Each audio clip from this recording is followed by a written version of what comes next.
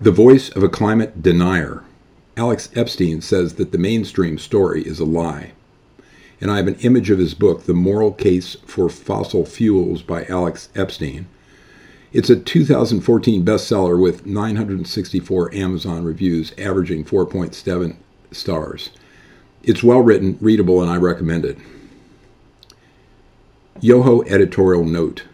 I have returned to this subject repeatedly because climate fables, like COVID, are one of the globalist strategies to control, terrify, and impoverish us. There are academic debates about some of these issues, but most of what follows is obvious to any serious student. The following info is from Epstein's book. 87% of all energy use on Earth is from coal, oil, or natural gas. For over 30 years, quote, experts and media have been saying that these practices would soon burn us or drown us as sea levels rose. But the predicted biblical-style apocalypse of resource deprivation, pollution, and climate degeneration has never happened. What did happen is that as billions more people obtained access to cheap, reliable energy, both the environment and the quality of human life improved. Although fossil fuel use increased 80% between 1980 and 2012, Epstein shows that we will not run out of our plentiful coal, oil, and natural gas energy for possibly thousands of years.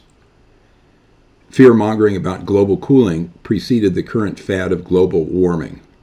And sea levels rose dramatically 10,000 years ago, but today's are not changing much, if at all. The most malignant and unhinged part of this story is that modern fashion is to regard humans as a cancer on the earth. Solar and wind energy do not work for several reasons. They need expensive storage batteries because the source inputs are episodic and unreliable. The claims that they are economically viable are solely supported by calculations made during brief, ideal conditions. Witness the claims about Germany. They do not take into account that the machines required have expensive components. Manufacturing them requires costly fossil fuels. The result is that generation of power with solar and wind is a net waste of energy compared with any other source.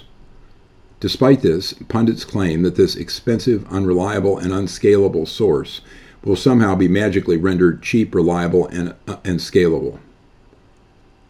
Third world countries on the edge of destitution, and ultimately starvation, cannot afford to toy with these ideas. To lift themselves out of poverty, they need conventional, reliable energy sources. It's life and death for them. Quote, biomass fuels, such as alcohol from corn, can scale and have produced more energy than solar or wind. However, they are expensive and their production drives food prices up. Hydroelectric and nuclear energy are viable alternatives to fossil fuels but are hated with an irrational fervor by environmentalists. In the free world, commercial production of nuclear energy has not led to one single death to date. But demagogues equate it to the hazards of hydrogen bombs, even though the reactors used are uniquely safe. The power plants cannot explode and do not release consequential radioactivity. This industry has been rendered expensive because protesters have forced management into government hands. Nuclear is scalable, but we do not know how much less it would cost without the burden of pseudoscientific opposition.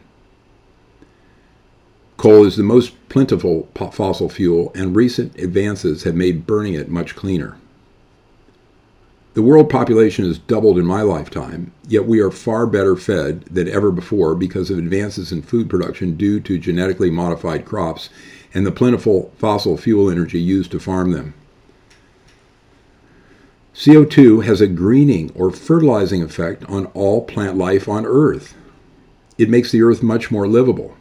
Denial of this established fact allows the claims that, quote, when you use fossil fuels, you have to take into account all the environmental costs. This is wrong. There are net environmental advantages. The warming or greenhouse effect of CO2 is modest, if any.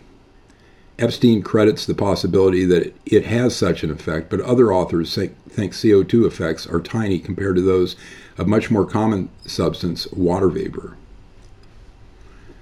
The CO2 in the atmosphere has gone up from 0.03 to 0.04%. That's 300 to 400 parts per million, since the Industrial Revolution, and the temperature has gone up less than 1 degree Celsius. And there has been no increase in the world's average temperature since the late 1990s. And pundits who claim this is a catastrophe are plentiful, but fraudulent. Great rewards await those who get media attention, and the easiest way to do it is by proclaiming doom. Climate predictions are notoriously unreliable in every direction because there are too many variables.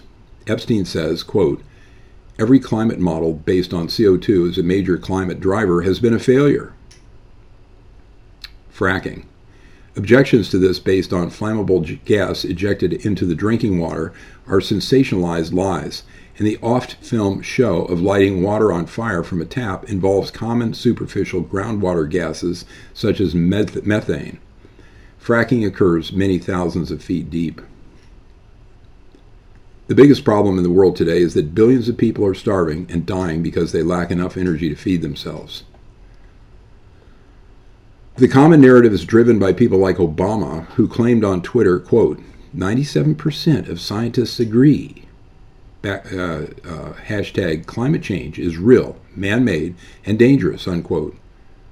Actually, they do not agree that it is dangerous, nor was it all scientists. It was the, quote, climate scientists. The 97% figure came from a woke website devoted to climate apocalypse.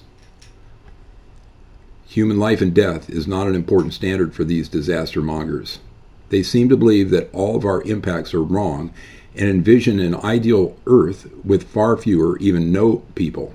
They rarely acknowledge that the slightly elevated CO2 levels are producing global greening, which is a fertilizer effect, and that this is a wonderful good for mankind. Epstein says that we should apologize to the fossil fuel industry because increased fossil fuel usage correlates with increased lifespan, income, and other positive effects.